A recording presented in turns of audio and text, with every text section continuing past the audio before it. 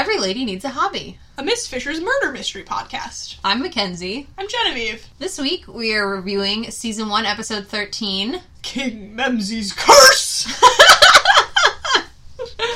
The season finale. Woo! Yeah, it's taken us a long time to get here, but I'm really excited for Season 2. I am too. I do love many things about Season 1, but Season 2 is where things really start to pick up, so... Yeah, I was actually considering proposing that we just adjust the sexual tension meter up to 20, just to prepare us for the extra that we're going to be encountering in Season 2. No, I don't think we can do that. Okay, you're right. It would be against regulation. It would be not statistically sound. Yeah, this is a serious data operation where we are tracking these ratings, so we can't just up and change the parameters. Right. So what do you think about this episode? Well, I really like this episode. I was thinking about it, and it gets a little weird, and it's definitely different than the other episodes, but I like it. I like the sort of mysticism and the, weird cult overtones. I'm a fan.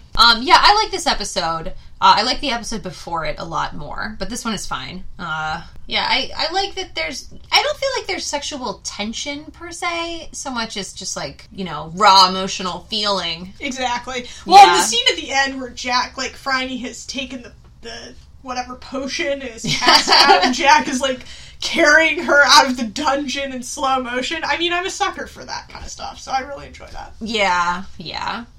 And I like that, I feel like I was really expecting Murdoch Foyle to be a sexual predator, a pedophile or something.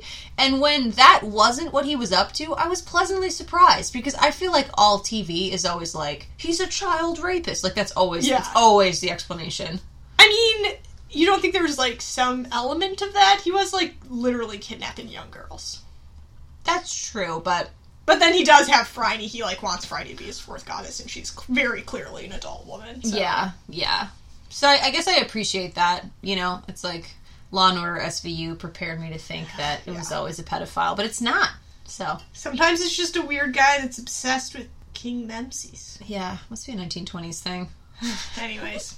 All right. So, in the cold open of this episode, we see an unprotesting man. I have in my notes, his eyes are open and he seems conscious, but he's not moving, as something gets shoved slowly up his nose. Oh, which just, makes me cringe. Yeah, I was thinking that this is almost really as gruesome as the factory death, which was much more violent, but this is also just, really... well, you graphic. see it happening, it's just that arrow being, or whatever it is. The hook, yeah. It just pushed up all his nose. The way up his nose. Oh. Do you think they used, a collapsible nose hook to get that? They were just shoving it in there and it was just collapsing, like an I never thought about that. I don't know. We'd have to ask the props team. We would. Did not think of that. I think in my mind it was really happening and they were actually removing that guy's brain. Yeah. Which, probably wasn't in his contract, so. Yeah. Well, I think it's one of the best deaths in the whole season, Oh, yeah, I mean, it's also as we've discussed, there's the deaths that are sort of sped up and missing the prolonged death sequence. Whereas this one, it's very clearly, you see what's happening. Yeah, and I mean, we don't even see him die. It could be hours, It could be hours, but, you see it happen. How long would it take for someone to die after you were, hooking their brain out through their nose? Well, I believe he removed the brain entirely, so I think once the brain was removed, he would be dead. How long would that have taken? I mean, it had to have been, a quarter teaspoon at a time. I imagined it sort of happening, it just sort of, came out in one piece. But that seems very unrealistic. Unrolling a ball of yarn? Yeah, you just sort of, pull it out a little bit, and then suddenly it just, gloops out. Interesting. Okay. Well, you're not a doctor, so... No, I'm not a doctor. Okay, anyway, well, if we have any doctors listening, then give us a holler. Tell us what it would be like to remove someone's brain through their nose. With a small hook. So anyway, after this scene, we go back to Miss Fisher's house, and it seems to be what I assume is the morning after the previous episode finished. And Miss Fisher is interrogating Jane at the house about her little coffee date with Murdoch Foyle. And then Bert and Cess, show up with the evidence that they've turned up, which is really just a card that Foyle dropped in their cab for an antique shop. Right. I'll also note that in this episode, all throughout, they just double down on the creepy music. Like, literally every scene has some really, like, heavy-handed creepy music. There really is a lot of it, you're right. Every scene is... Yeah. Just could be the moment where somebody drinks drugged milk. And then Mr. B is like, well, Murdoch Foyle seemed really charming. I knew there was something wrong, but he was very charming. I was so high. Yeah, he didn't say that, but we all know. Yeah. Why. Poor Mr. B. Anyway, so Sess and Bert find a card for an antique shop, and Franny looks it up in the phone book. But she also recognizes it as the same address as the antique shop that he had owned before he went to prison. Yes, which, like, well, I guess she was kind of, like, obsessed with Murdoch Foyle. Not obsessed, but, like, she had definitely been following him, so. Yeah. So then Miss Fisher decides to go and investigate the antique shop, and she's taking Dot with her. But Dot insists on coming. That's true, because it might not be safe. Yeah, and I love Dot's initiative in this episode. Well, we saw it in last episode, we see it again in this episode. Dot is really, like, coming into her own and taking initiative, which I love. She's not just a maid. No, definitely not. She's, like, yeah, clearly Franny's assistant. Yeah. And then Bert and Sess are going to stay back and protect the nest. Also, Franny says, phone Jack to meet us there. Oh, yeah. Yes. The second half of the season, there's a lot of calling the police, and by the police, it's always Jack. Oh, yeah. It's always Jack. Yeah. So then they arrive at the shop, and what do they find there but a dead body? Dun-dun! And there's a gross scene where the dog in the shop, like, brings a gnawed-off finger. And, like, I mean, honestly, I think it would be days before the dog gnawed the finger off. Well, so I researched this. Okay, and you did. Screwed up my Google, like, search results forever by Googling, like, how soon would a dog eat you? That is an incognito Windows search, yeah, Genevieve. I know, rookie mistake. I just searched it in my, anyway, so, dogs have been documented eating their owners very shortly after they die. Because they're hungry, or because it's their instinct to scavenge, so there's, like, not a whole lot of research on it, but it is, like, sort of realistic that he might have started chewing on his owner. Gross. Pretty soon after he died. I mean, my cat, that's one thing. Like, she already bites me when I'm alive, and she's always desperate for food. So I could see my cat, like, eating my face, but a dog, I mean... Well, it's kind of a myth that cats would eat you before dogs do, but, like, there's been instances of dogs eating owners, like, almost immediately after they die. Gross. So, gross. Your pets will eat you if you die. You can't trust anyone in this world. I'm just saying, I researched it. Your dog would eat you. But would your horse eat you? That did come up. What about a canary? Your canary would definitely just feed on your corpse. Birds can't feel love. Okay, anyway, so there's also broken glass from a case on the floor of the shop and a dead man in a bathtub. And then I also have in my notes, was a close-up on the severed finger necessary? Yes. I'm gonna go strongly with yes. Yeah, I mean, I guess a little gore never hurt anyone. Yeah, and it's not, like, super bloody or anything. It's just, like, just a gnawed-off stump. Just a gnawed-off finger. I also like that, like, I think this is the scene where Franny, like, hands Dot her gun. So, like, Franny immediately, like, draws her gun and then realizes she needs to pick the lock because it's, like, the shop is locked. And she just, like, hands Dot her gun and Dot is just, like, holding the gun. And then Franny, like, takes it back and, like... Does Dot ever at any point shoot the gun? There's definitely a scene where she's where Mr. Butler, this is later on in the series, it's not super important if you haven't watched the whole series, but, like, where Mr. Butler is, like, doing an inventory of Franny's weapons, and Dot is, like, holding the guns. But I don't know that she never shoots Dot shoot the gun. Well, she holds it on Hugh one time. In this episode. Right, yeah. Spoiler! Well, anyway, so when Jack arrives, Miss Fisher immediately insists she knows it was Murdoch Foyle. And Jack is worried about Foyle returning to their house, but Miss Fisher knows that it's safe with Sess and Bert there.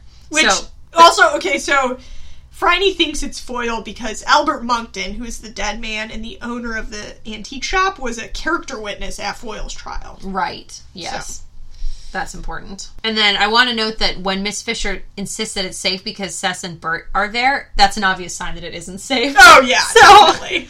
We know something's gonna go down. I know, like, the sexual tension isn't, like, very direct in this episode, but I find Jack's concern for Phryne's safety, like, really sexy, and maybe that's just me, like, falling into, like, gender stereotypes or whatever, but it's, like, so sexy. Yeah. I mean, I like that. But like I said, I've said many times before, my favorite is just the fighting to almost kissing sort of trope, which...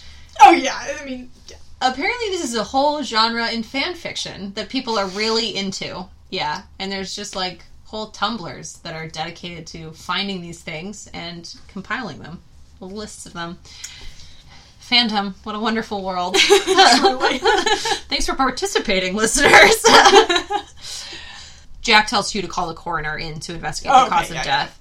And Jack doesn't want Miss Fisher investigating, but for once, it's just because he's worried about her, not because he's annoyed. Again, because I find that sexy. It's sweet. He's, like, looking out for her. Yeah. And then, so Miss Fisher and Dot leave, and on their way out, they discover a photo of Foyle and some other people pinned to the door with the gross nose hook from earlier, which they obviously take. And which is obviously a clue! Dun dun. And more intense music is, like, playing. Yes, very intense music. Mm-hmm. And then Hugh, like, opens the door and seems, like, really confused. He's like, what are you doing here? I can't walk out. And Mr. just like, oh, nothing. Just going home. When is he not confused?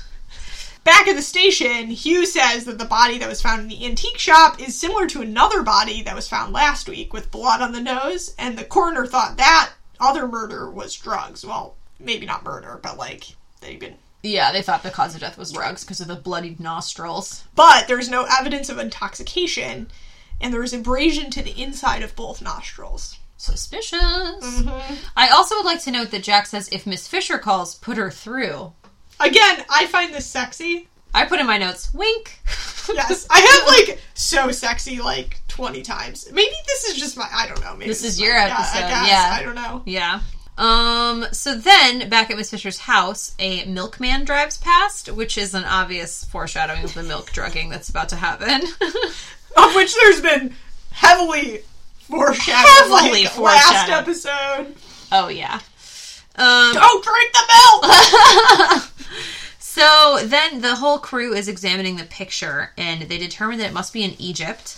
And I'm confused because Cec and Bert are like, oh, it's Egypt. And I'm like, why have they ever been to Egypt? But I think it must be the war. Yeah, I think they say something about that. Yeah. And so Miss Fisher thinks that Foyle is baiting her and sends Dot to check the cabinet in the shop to see what was stolen. And we also learn that Foyle lectured in the Department of Antiquities before the war. All right. A scholar and a gentleman murderer. Yeah, and a serial killer. And a psychopath. And, yeah, Foyle has a lot going on. But not a pedophile, as it turns out. Well, not that they cover in the show. Yeah. I haven't ruled it out, I'm just saying. So Miss Fisher heads to the morgue, where some bickering ensues, but Jack says that she can stay. Also, she just, like, kind of, like, breezes in, and the mortician is, like, just like, what are you doing here? A woman! A woman! And I think it might be the same guy that, like, earlier on in the season was like, there's never been a woman at the ward before. Yeah. And then I think he's, like, replaced after this. He doesn't really show up again. Yeah, I don't think we see him again. Very unfortunately replace him with Dr. Mac, which is, like, I guess more Dr. Mac, which is nice, but the downside is that she's always wearing that stupid lab coat. Anyway. I want my tweed suits. I know, right? Also, it's just, like, unrealistic that she's, like, a practicing doctor and also a mortician. These are two very different professions. Yeah, yeah. But she sort of becomes the all-purpose, like, anything medical. Yeah. So then Miss Fisher reveals the disgusting hook she found, which is an embalming tool for removing the brain, as previously established. Also, Jax deems her his honorary constable in the scene. Ooh, foreshadowing for another fun thing that will happen. So they gotta check if the brain is there. Better get out the bone saw, ladies and gents. As Jax puts it, crack open Mr. Monkton's skull, Mr. Johnson. We'll wait. So, in the antiquity shop, they find that a ring from King Memsi's reign is missing from its container. So they find, like, a little card that says what is in this container, but there's nothing in it. And then there's also a note in the container, to my darling Vera from Cedric from 1915. And they deduce that this must have been a digger in the excavation that the photo is from of Foyle and his compatriots. Ah, yes. So then, back at the morgue, confirmed the brain was removed, and also they find a stone with hieroglyphics on it in the nose, which was also found in the nose of the other dead guy. And both victims had been sedated, but were conscious while their brains were removed, which is gross, but also, I'm not sure, like, could you really determine that? Is that something like, oh yes, the victim was conscious when these nose removal abrasions were, like, occurring?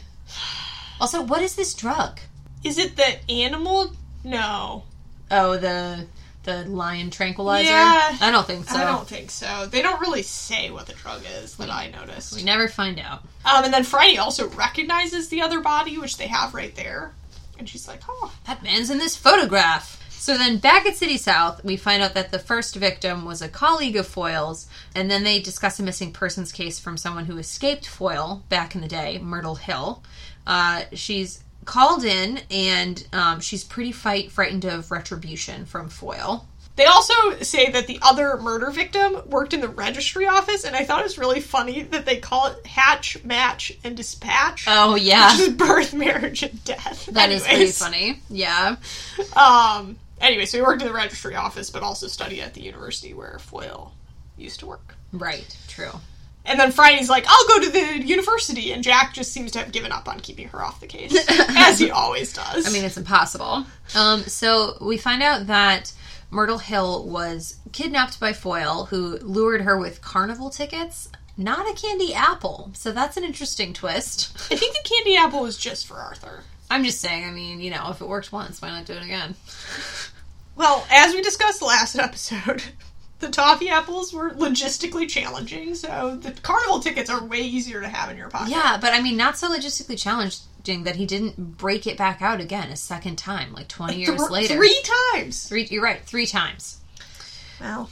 Well, anyway, so he kidnapped her and he drugged her, and then she woke up in a church, rescued by some lady with dark wavy hair. Dun-dun! It's a clue! A very specific description. That couldn't be just any woman. That Friday figures out immediately. He also, they actually go to the carnival. And we also, an important thing, is that he tells Myrtle, like in the flashback scene that we get, that his daughter died recently of scarlet fever. And he was going to take her to the carnival for her birthday. And then Myrtle was like, it's my birthday too. Anyways, this comes important later. Right, yeah. He's obsessed with little girls' birthdays. And he told her that she's one of the chosen ones. He takes her back to the shop after they go to the carnival, and then he drugs her with a goblet of wine. The goblets are also important. Right. So then Miss Fisher sets off for the university to get her rocks off. I mean, translated. Where she meets a professor who calls her a lady detective, so you already know he's going to be a prick. Henry Rhodes, Professor of Antiquities. Right. Probably Professor of Antiquities is how you know he's going to be a prick. Yeah! But I would like to note that she does not even bother to tell him that those rocks have been up noses before he just gets them out and touches them. So that's gross. I mean, rude. I mean, is it though? Who knows? He deserves it.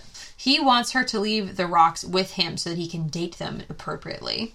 And then she chooses this moment to confront him with the photo that she found that he is present in. Yes. And he knew Foyle when he was a student, and he hasn't heard from him in years! There's also a woman in the photo, Teresa Cavalli, who was allegedly Foyle's lover. She was Murdoch's favorite in more ways than were appropriate. Oh, gross. Also, we learned that James Waters is in the photo, who I think is the other murder victim. Right. So that's confirmed. So they're all in there. Who could be next? And then Friday tells him that Albert and James are dead. So then, back at the house, Miss Fisher thinks Teresa Cavalli from the photograph could be the wavy-haired savior of Myrtle Hill, which is important because there can't be too many characters in any one episode. You know, you gotta condense them. I have in my notes in all caps, how convenient. Like, it literally could have been anyone that saw this little girl being drugged. Yeah. It could have been anyone. Also, like, it was a black and white photograph, so, I mean, she could have had red hair, you know, and you wouldn't have been able to tell. Yeah. So, anyway. Although, I mean, maybe Phryne is just a way better... Well, Phryne is definitely a way better investigator than I would be. Because I'd be like, oh, I don't know. Whereas Phryne's like, oh, maybe it's, you know, Teresa Cavalli. And it ends up that she was, like, going to the shop to talk to Elbert about Murdoch Foyle. Or to talk to Foyle. Yeah. Well, you know... I mean, I'm a pretty good investigator. Like, I've solved all kinds of mysteries of, like, who finished the cheese. But isn't that always Dan? my husband? Yeah. Yes. But I'm just saying, like, you know, I can tell, like, if there are fork tracks running through the peanut butter, like, who could it have been? These mysteries all relate to my husband finishing my food. Oh, I was just going to say, Dot and Bert then come back from the shop and tell Phryne about the missing ring from the little case. Right, yes. I also like that Bert refers to Murdoch Foyle as this Foyle bloke. Oh, Bert. So then back at City South, we confirm that Teresa saved Myrtle, and Myrtle's pretty spooked, so Miss Fisher offers to pay her train fare out of town. Which is really nice. Yeah, it's a pretty nice thing to do. And then that's kind of the last we see or hear from her. And Jack also tells Phryne that Teresa was Catholic, and that the church that Myrtle was found at was within walking distance from Richmond Police Station. And then Jack asks Hugh for a ream of butcher paper. Oh, what could it be? They're going to take notes at a team-building exercise for all staff? Yes.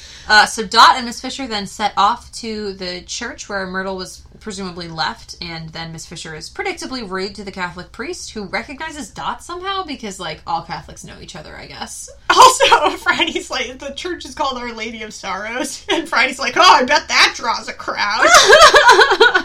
And then she calls for Father O'Leary, and she's like, it's an emergency, and he's like, do you need an urgent confession? And she says...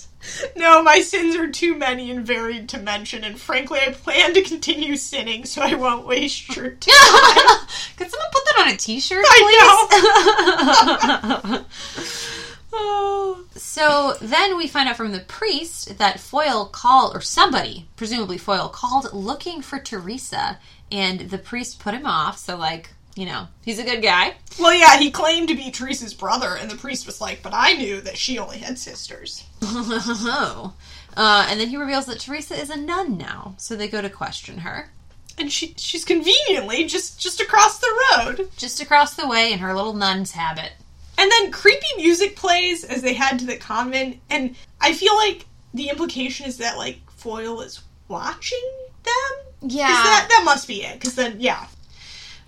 So then also, we just have a quick zip back to City South where Jack is using the butcher paper to make, like, a classic murder mystery wall of clues.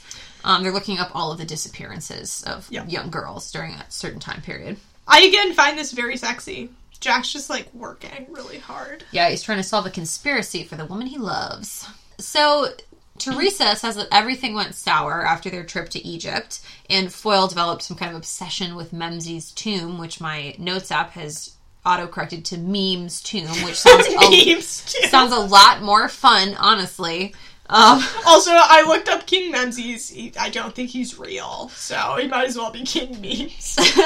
Well, Foyle thinks he's King Memes reincarnated, and he needs 4 maidens for the afterlife or something like that. Some weird shit. Also, they, like, seal the grave up, and they're all sworn to secrecy, and they're going to return after the war. So then we find out, yes, Teresa saw Foyle drugging the girl, rescued her, and then she's the one who sent the anonymous letter to the police about Foyle, which is how he was imprisoned. Yeah. We also discover, this is, like, tangentially important, it's not super important, but they seal up the tomb, and then they take 2 goblets to prove their discovery, and these are the goblets that we see Foyle using throughout the episode to, like, administer the drugs. Right. That's important, and I definitely sort of ignored all these details in the hopes that you would have a much better idea about them. Yeah, well, I did. You never let me down. She also reveals that she's the one who stole the ring from the antique shop so that she could put a stop to Foyle's madness. And Miss Fisher warns her that she could be the next victim and tells her that she needs to get the hell out of Dodge. So why did she steal the ring? Because Foyle thinks he needs it for his, like, weird experiments. Oh, right. And then also, yeah, this is where we see This is where we see Foyle, or, you know, an unnamed person peering out of the bushes to indicate that this conversation is being watched. So, like, you know that Teresa is going to be dead. She's definitely going to be dead. Back at City South, the clue wall continues to be built, and at Miss Fisher's, the milk is being cracked open.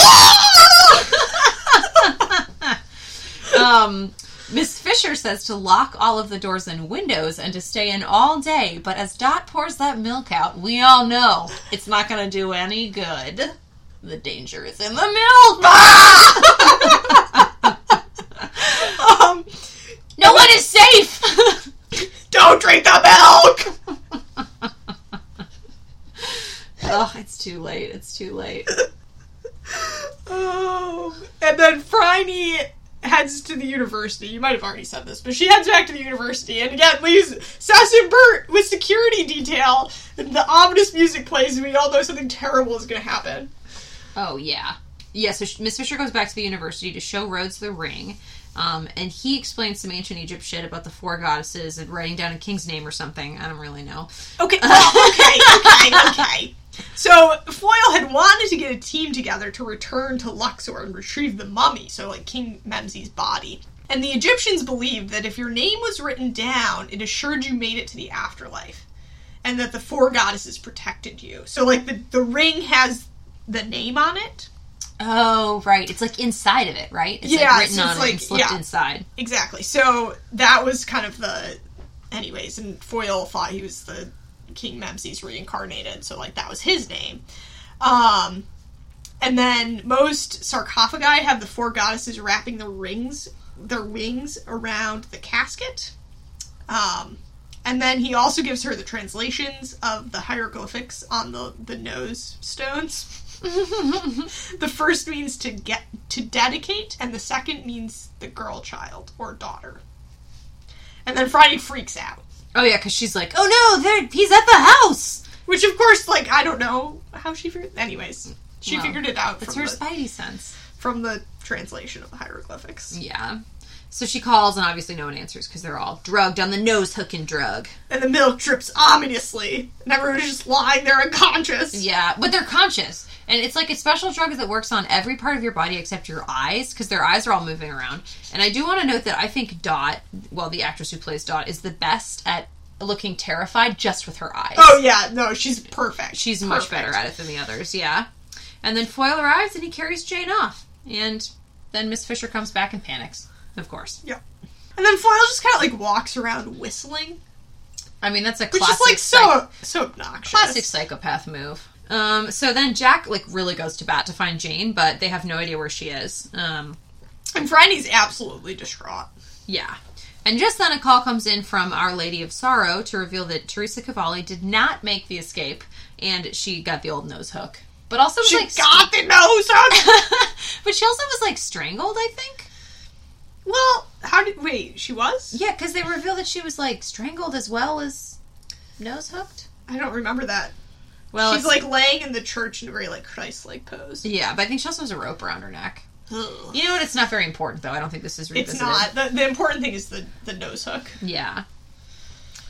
And then there's also, now they start interspersing, like, shots of Egyptian statues, which, like, is a little stupid, but I also just love it. Like, yeah. I mean, I think, like, Egypt mania was pretty big in the 20s, right? Yeah. It was a whole thing. And then I want to note that Jack's clue wall is very crazed genius. There's just, like, some aspects of, like, all the classic crime shows. Oh, yeah, which I love. And he can't find any similarities between all these missing girls that he's tracking on the walls, but, of course, Miss Fisher realizes that it's the 21st December birthday, the same as hers. Yes, they all have the same birthday. Yes. And then, Janie's birthday wasn't December 21st. It was September 21st, because Phryne's dad was, like, drunk when he filled out the birth certificate, which doesn't make sense because I don't know why the doctor wouldn't have been filling out the birth certificate. Yeah, also, like, it's pretty tricky. I mean, even if you're really drunk, to think that it's December in September. Yeah. And then also, I don't know how Foyle figured that out. This is my main question about the episode, because, like, how did he know? Because then Phryne's like, he's after me! instead of Janie. Yeah. But, like, he already killed Janie. Like, how does he know that her birthday was in September? Like, did she tell him? Maybe she told him. I guess that makes sense. So then, Jack, like, muscles Miss Fisher into a holding cell to keep her safe, since Foyle's obviously after her. And he, like, just, I think, Hugh picks her right up, which is pretty funny. Yep. And, well, she kicks Jack in the knee, and he charges her with assaulting a police officer and withholding evidence, because she tells him about the ring right before this. Oh, yeah. Charges which are presumably later dropped. Yeah, they don't cover that. Maybe, I don't know, maybe Miss Fisher has those on her record permanently. Yeah. Well, I'd also like to note that he calls her Phryne in this scene. Oh. Yeah. Yeah, again, he's just, like, so concerned for her. Yes, he is. So then Miss Fisher enlists Dot to break her out when she realizes that Rhodes is actually probably a threat to Jack. And Dot does this by pulling Miss Fisher's gun on Hugh, which is somehow just sitting in an unlocked drawer. Oh, wait, so first, sorry, before we get to that, which we need to cover in detail. So Miss Fisher figures this out because she's like, he has to go after Rhodes eventually. We just have to wait. And then she's like, wait, someone told Foyle about the ring being stolen from the antique shop while he was in prison. So, like, he knew that the ring was out there, which is why he's kind of, like, going after Teresa. Well, kind of why he finds out that the ring is missing and he goes after everyone because they weren't supposed to take anything from the tomb except the goblets. Right. So then this is when Miss Fisher figures out that Rhodes is in on it. As usual, thank God you're paying attention. I do my best. So then this is when Dot pulls the gun on Hugh in order to break Miss Fisher out. And this is just a hilarious sequence, which ends in them locking Hugh in the cell. Yes! Which is just another classic Hugh, like... Yeah, I don't know. He's just like... It's very sweet. And then I have in my notes that I imagine they revisit this later, Hugh and Dot, as some sort of kinky sex play. Yeah, pretend you're holding a gun on me, Dottie. Exactly. All right. Anyway, so Jack has in fact gone to see Rhodes, who says the ring is just downstairs in the creepy basement. What a coincidence. He just needs to put it into custody. It's downstairs. And then eerie music plays. Like, it's a trap! It's a trap, Jack! And Rhodes looks very suspicious, and more Egyptian statue images flash across the screen. And then Foyle whacks him across the back of the head and sticks him into a locked room with Janie. Yep. And Rhodes is, like, showing Jack the goblets. Ugh, what a scumbag. Ugh. Anyways. So then Miss Fisher arrives just a step behind, breaks into Rhodes' office, and then stalks down to the basement, where she finds Foyle, who does a little slow clap. Yeah. Foyle comes out doing obnoxious claps, like... And you just want to smack him in the face. Classic slow clap. It reminds me of a little bow that Bradford does. Yes. Which is just, oh God, I love it. You found me out. Someone appreciates my plot. Maybe Bradford and Foyle will become friends in prison. Actually, we don't want them to become friends. Because at the end of this episode, Foyle just gets put back in prison, which, like, he escaped before. That's true. Or do you think he gets hung? I think probably they eventually hang him, but they can't just, like, do it right away. Yeah, you know? I guess that's true. So then he reveals that he has Jack and Jane held hostage, and so she gives up her gun, no problem, and offers to sacrifice herself to save them. Well, Foyle says, kill me now, but you will never see your daughter or your policeman alive. Your policeman? And then he takes her to a chamber where Rhodes and Foyle are preparing a weird ritual. Like, there's candles burning. And... There's always candles burning if it's a ritual. And then she starts asking Foyle about his, like, strategy and his methods. And as always in the show, the criminal just, like, blabs away and tells her everything. Of course. He just wants appreciation for his plot. And if it wasn't for you meddling kids, he would have gotten away with it, too. Also, wait, I don't know if I've talked about this already, but in these shows, the criminals always, like, blab away when they're being interrogated. Yeah. That is a thing. Like, if you are trained in interrogation and you're asking someone, they will, like, confess. Really? If you're doing a really good job, yeah. Really? Yeah. So if, like, you're interrogating someone, like, a lot of times people will confess because they, like, realize that, like, I don't know. It's just But like they're people caught, do. Yeah. and they just want to tell someone Yeah, because it's exactly. cathartic. Because it's, like, better than, like, keeping it, like, a guilty conscience. I guess it feels good to confess Yeah, your exactly. huge shame. Anyways, so that is... I've always thought that that's not realistic, but it is sort of realistic. You're revealing police secrets. I don't think it's really secret. So, like, in this scene, I'm just kind of wondering, like, why can't he find a different girl with the same birthday? Like, why does it have to be Miss Fisher? Would it be way easier to just get some carnival tickets and kidnap another child instead of this plucky lady detective with a gun? Well, I think at this point, like, this whole season has been working up to Miss Fisher and Murdoch Foyle are sort of, like, arch enemies, and I think for both of them it's become a little bit of an obsession. Right. And I think that's for him as well. Like, he feels like he has to get Miss Fisher. Yeah.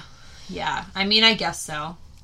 Seems mighty convenient for building a plot around. Yeah. So anyways, in Foyle's blabbing, he reveals that his student worked at the registry office, which is how he found his victims, because he'd, like, figure out their birthdays. And then he killed that guy because he betrayed him, presumably by, talking, I don't know, by being a normal person and, like, saying, hey, this guy is fucking weird. Well, I wrote down that because Moncton was a witness for the defense. A character witness for the defense. So I don't see how anyone really betrayed him except for Teresa, who betrayed him to the police. But the other people didn't really do anything. I know, that's what I don't understand. It doesn't really make sense. I think Foyle just got really paranoid because he found out that the ring had been stolen and he didn't really know who to trust anymore. And then Myrtle Hill, I think he just, like, Yeah. freaked out. He probably has a fetish for nose hooks anyway. Well, he like, clearly has a clearly nose hook does. fetish. Yeah. Also note in this scene he's wearing the stirrup ring. Ah, yes. And then he's like, they will all serve me faithfully again in the afterlife. Right, sure. And then, like, Rhodes also confesses to being his accomplice and has just, like, a super lame justification, which I think basically amounts to, like, he would have done it anyway. It doesn't make any sense. No, it makes no sense. It makes no sense. And then Jack and Jane, meanwhile, are trying to escape, and they're stuck in a room with a mummy. Oh, yeah. Which, like, freaks Jane out. Oh, also I want to note that in the room where Jack and Jane are being held prisoner, Jack looks, like, delightfully disheveled. Oh, his hair is all mussed. Oh, yeah. You don't have to get to see him with his hair mussed. But, you know, twice in a row. 2 disheveled Jack episodes in a row. I'm not complaining. Like, I love Jack all put together, too. Like... Oh, yeah. Yeah. But... both ways. Both ways. Yeah. So Jack says they need some leverage, something to pry the door open with. And Jane makes the absolutely ridiculous suggestion that they look in the mummy's wrappings. I mean, what the fuck? She's like, sometimes pharaohs are buried with amulets, but I think it's because Jane is just sort of, like, intrigued by mummies and wants to see what is inside the wrappings, so she's just like, oh. Yeah, or they just want to make her seem smart, but they just, I mean... And they just start tearing apart the mummy, which seems like, I don't know. Also, like, I mean, isn't a mummy, like, 1,000 years old? I don't understand how anything that was wrapped in a mummy's, like, wrappings could possibly be used to pry open a door. Because it was metal. Yeah, but that stuff, doesn't it Metal doesn't, like, mold? But does it degrade and corrode? I don't know. Well, they find some kind of statue of Isis and decide to use that. Also, it's like, Jane's like, oh, it's Isis, it's the protector of children. And Jack is like, perfect. And I was like, really, Jack? Just, like, get to work here. Also, like, I want to know, like, was there really no other way for Miss Fisher to spring Jack and Jane than to sacrifice herself? Like, couldn't she call for some backup? Could she send Hugh in? Like, did she have to literally sacrifice herself? Well, I think, like I said, she's just become obsessed with that. And I think in her mind, like, that was what she had to do. I guess so. And I don't think she, like, in the last few episodes, I don't think she's quite as sharp as she is. Yeah. Always. Like, yeah. Well, so Foyle reveals to her where he buried her sister Janie, and then she drinks the drug from the goblet that Foyle's trying to give her. I have... Foyle's preparing a creepy suicide drink. He'll take them all to the afterlife. Yeah, that's what they all say. That's what they all say. You don't drink that. But Frankie drinks it. Yeah. So then Foyle and Rhodes get in a little scuffle because Franny's baiting Rhodes about the fact that, like, I think he thought he was going to survive. And Foyle's like, no, fool, you're going first. No. So they get in a little fight. And then Jack to the rescue.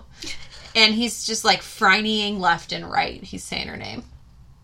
Oh, yeah. Like, in this, all the professionalism is broke down, and he's just, like, so worried about her, and... Oh, yeah. And in the ensuing scuffle, Foyle gets shot, and Miss Fisher threatens him with jail again before she succumbs to the drug and is scooped up dramatically by Jack. And then we get the slow-mo running scene of Jack carrying Phryne out of the dungeon. Phryne! It's not really a dungeon. It's like a college storage room, which is a little different. Like, I'd love to explore it. It seems like it's full of cool Egyptian artifacts. yeah, definitely. Let's see. I feel like, so at this, also, when Phryne is sort of getting the last-minute confession out of Foyle, so he specifies that Janie is buried in a field of reeds, and all of his goddesses were buried in the weeping willows at the head of a river, which comes into play later, because they actually do find Janie's body based on this description, which seems like a little bit of a stretch. It's a little heavy, yeah. And then Foyle gets all tender and is like, "You'll be buried with your sister." And I'm like, oh, this guy. Yeah, what a dick. Anyways. So then, yeah, they find the body, and the next scene they're exhuming her body. And Miss Fisher is, like, standing by, ribbon at the ready, and enjoys some Janie reminiscences before she just totally breaks down in tears. Jack's holding her hand. Yeah. And I don't really think this is sexual tension, but I'll take it. Oh, yeah, I mean, it's just, like, kind of sweet. Yeah. Also, like, this flashback of them, like, playing at, like, in a tub and pretending it's a sailboat. And, like, me and my siblings definitely did that. We had, like, this pallet out in the yard where we hung, like, a mattress pad up as a sail, and we had a globe, and we'd spin it and then just, like, stop it and be like, that's where we're sailing to. It was the best game. Yeah, your childhood was Little House on the Prairie. Yeah, but, well, we also had a covered wagon. Oh my god. That we made with, like, some folding chairs and, like, a bed sheet. A covered wagon. And then we had a little rocking horse that would pull it. Pull the wagon. All right. Okay.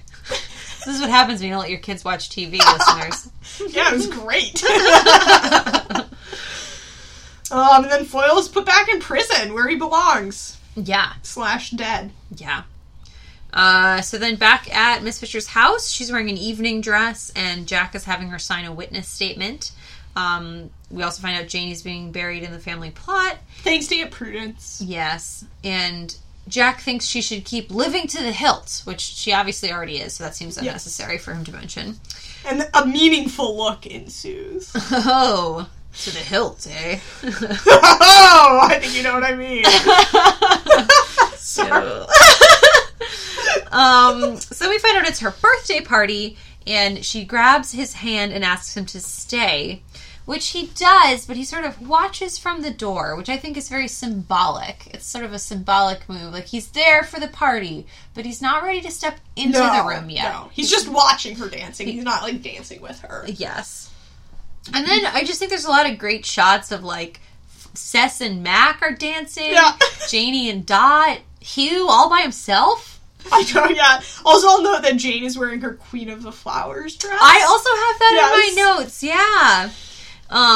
And then Phryne and Jack share a meaningful look from across the room. And then Miss Fisher dances the night away in her very long shawl. It's, like, it's excessively long. Like, I would definitely trip over that. Yeah. I could not. I couldn't do it. With, like, a fur trim. That's this episode. And that's the season. Oh my gosh. Wow. All right. Well, do you want the murder recap? I do want the murder recap. All right. So, Murdoch Foyle, criminal mastermind and obsessed delusional, believes that he was the reincarnation of King Memses because they had the same birthday. Which, like, let's just take a moment. I think, like, say you had the same birthday as someone in the past. Would you think that meant that you were a reincarnation of them? Yeah, my 9th grade English teacher, Mr. Aiken, and I have the same birthday, and we're... So is he dead? Not that I know of. But when he dies, you will be his reincarnation. Oh my gosh, weird. Yeah, you'll just become him. Anyways. So, in 1915, Murdoch Foyle organized a dig to King Memses' tomb with 3 of his students, Albert Monckton, James Waters, Teresa Cavalli, and Henry Rhodes. Were women 4 of his students. Were women allowed to be archaeological students in the 1910s? Apparently, Teresa Cavalli was. So they discovered the tomb, take 2 goblets to prove their discovery, and then promised to tell no one about it. and they're going to come back after the war. However, Foyle never organizes the trip because he gets fired for being a weirdo and arrested for abducting Myrtle Hill. So, like, he really just shot himself in the foot on that. Yeah. So Myrtle was drugged by Foyle in his antique shop. Teresa saw it happen, rescues her, and leaves her at the church. Writes an anonymous letter to the police implicating Foyle, which is how he ends up in prison. However, prior to that, he's abducted 3 other girls who all have birthdays of December 21st, his birthday, and King Memsi's birthday. He's convinced that he needs 4 goddesses to take him into the afterlife, and has used his connection to the registry office to ID these girls, which is very creepy. Like, I know you're all like, he's not a pedophile, but, like, that is really creepy. Yeah, Anyways. but he was only interested in them so that they could be his servants in the afterlife, and That's really creepy. Yeah, I guess it is creepy. Anyways, so then he breaks out of prison, as detailed in the last episode, and starts after Phryne to secure her as his 4th goddess, because he had figured out somehow that Janie's birthday was not actually December 21st. So then he starts killing the students that went on the trip with him with an embalming arrow for betraying him, because one of them has stolen the ring, reported him to the police. Also, he's crazy. He poisons the milk to kidnap Jane and lure Phryne into his weird suicide plot. Rhodes is in on it the whole time and has been helping Foyle, but really just wants him dead so that he can claim the glory of discovering King Memsi's tomb. So, possibly the most ridiculous part is that Rhodes just went along with all of it. Yeah, it's like, I think Rhodes was probably a little crazy and like a little convinced that like, oh yeah, Foyle was actually King Memsi's reincarnation. Why wouldn't he just, you know, reveal the discovery? Like, why wouldn't he just, instead of going along with Murdoch Foyle, why wouldn't he just be like, hey, we discovered this tomb, and like, we don't need to murder anyone to reveal it? Yeah, also like, well, Foyle was in prison for abducting a girl, which had nothing to do with King Memsi's tomb. Why didn't he just say, oh, hey, by the way, we discovered this, and we were like, gonna go back, but because of the war, we never... Anyways, I think Rhodes was like a little bought into the reincarnation suicide plot. Yeah. And was just kind of like hedging his bets, like, well, if I don't feel like doing it at the last minute, I'll just claim all the glory. Yeah. Well, once again, if you examine too closely an aspect of a murder mystery plotline... No, this all holds together seamlessly. Seamless. As long as you're okay with narrative tension being the explanation. It always is. All right, well, excellent recap. What did you have for worst outfit of the week? I had Foyle's weird safari outfit. He has sort of this, like, linen suit on that is just like, ugh. Yeah. For a serial killer, it's not the creepiest outfit, you know? Never trust a man in a safari suit, that's what I say. Yeah, never trust a man in a khaki sweater. Oh, yeah, definitely. What did you have? I actually just don't love the sort of beige jacket and greenish top that Miss Fisher has on for most of the episode, like most of the second half. But I do think overall it's a pretty good episode for dress. Yeah, it was pretty solid. Yeah, I think the party, especially at the end, showcases a lot of good stuff. Hugh out of uniform, a rare sight. I know. Oh, he looks so nice. He does. Like, not the constable's uniform. Yeah. That suit and tie. Yeah, I've actually got that as my best for the week. Yeah, I have my best outfit is Dr. Mac's party outfit. Oh, that was a second. That was a second best for me. We only get a glimpse of it, but she's wearing like heels with her standard suit, and it's a really good look. Oh man, Mac. So what did you have for Murder Method? I had 10, just because I love all the weird, like the weirdness and like I don't know. Dragging someone's brain out of their head through their nose while they're drugged seems like, I don't know, it's very creative and resourceful and interesting, and you don't see it every day. You don't see it any day, frankly, unless you're living in ancient Egypt. Yeah, also I think in ancient Egypt they were already dead when they were doing that, so I don't know if anyone's actually ever been murdered this way. Yeah, well, I give it a 17. Obviously it took a tremendous amount of tenacity to just keep dragging that nose out, or that brain out through the nose. Also, like, there's no real reason for it ever established. We never find out why he felt this was necessary. Yeah, no, they don't go into that at all. It's almost like he needed the brains for his ritual, but they don't actually say that. Just not established, yeah. Nope. Maybe he ate the brains. Oh my gosh, Silence of the Lambs style. Yeah. Did he eat the brains? I never saw that movie. Also, I think that would give you parasites. Like, I actually think you're not supposed to eat human brain. Brain parasites. Yeah. Yeah. Best week. What did you have for best week? I actually put Miss Fisher, who first rescues and then gets rescued by a disheveled but dashing Jack. The disheveled hair. Yes. I have Dot for best week because she once again shows a lot of initiative, like holds Hugh at gunpoint to get what she wants. That's true, she does do that. And she's really integral in solving the crime. So, yes. I think she's really stepping up. What about worst week? Basically everyone whose brains were hooked out through their nose is well conscious. That's what I had. So, like 3 people. Yeah, no, that would be horrible. That would ruin your week. Do you think, like, as your brain, so you're conscious and your brain is being removed, do you, like, slowly lose, like, different pieces of your thought at once? Like, suddenly you lose, like, the fact that you're being murdered, and then you just don't think about it anymore. You and have then to wonder. You have to wonder. You lose your memory of what you ate for lunch, and that's, like, the next thing that gets hooked out of your brain. Yeah. I mean, we're gonna have to do further research on this. Definitely. And that's an incognito mode search, just to reiterate. Yeah, well, I already ruined all of my Google results forever by searching, how soon will your dog eat you if you're dead? Well, for worst week, I had Foil, because he's foiled again. His attempt to be transported to the afterlife. I don't know, I feel like he had some pretty good ideas about being transported to the afterlife by 4 goddesses, and he never... Like, there's almost part of me that was, like, rooting for him to get everything in place. And... Oh, yeah. Yeah. I mean, I was, too, honestly, a little bit. Because it's like, you do all this work, all this setup for, an eternal life, and then it's just foiled at the last second by a meddling lady detective. That's a tough break. It is. And, like, I feel like there's a part of me that, like, I like to watch, like, movies about cults, like, documentaries about cults, and there's always a part of me that's like, yeah, but what if it was real? And, like... Actually, the crazy cult leader was right. Anyways. Yeah. Well, the rapture didn't happen, so... No, I think Foyle was crazy and a serial killer. So. Well, we'll never know because he wasn't allowed to carry out his dark ritual. I know. Alright, new skill. Sacrificial lamb. What? Sacrificial lamb. Is that a skill? Well, she sacrificed herself. I actually just didn't think she had a ton of skills this week, but maybe I missed something. What did you have? I had knowledge of Egyptian embalming techniques. Well, that actually does seem important. She just, like, immediately knows what the hook was for, which... She's like, oh, a brain hook! I've seen these before. Yeah, and I'm like, how? You knew that? Anyways. Alright, sexual tension. I had a 6. Some definite hand-holding. And a smoldering glance at the end. Oh, yes. But mostly it was, like, tied up in solving the crime and banishing Phryne's archenemy, so... Yeah. Not, like, super high in the sexual tension, but...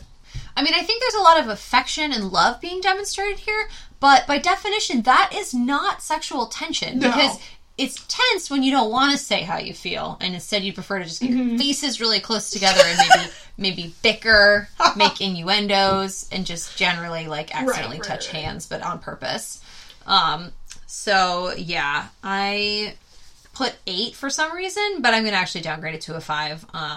Yeah, because, like, there's clearly some emotion, but there's not really any of the sexual static charge that we all crave. Right. Yeah. But it's alright. Can't go on forever. Oh, yeah, and I mean, I like this episode. Like I said, I find Jack's, like, sort of protection and, like, crime solving, like, he just goes after it. I find that kind of sexy, but it's not really sexual tension between him and Phryne. Yeah. So.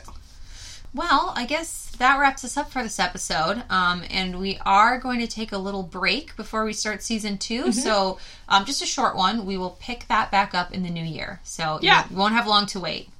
We'll be back with season 2, episode 1, Murder Most Scandalous. In January, and we will keep posting on social media, so be sure to follow us on Instagram, Tumblr, Twitter. You can message us on our website. We're at everyladyneedshobby@gmail.com, and everyone have a really happy holiday season. Yeah, and if you like the podcast, please subscribe and rate us on iTunes.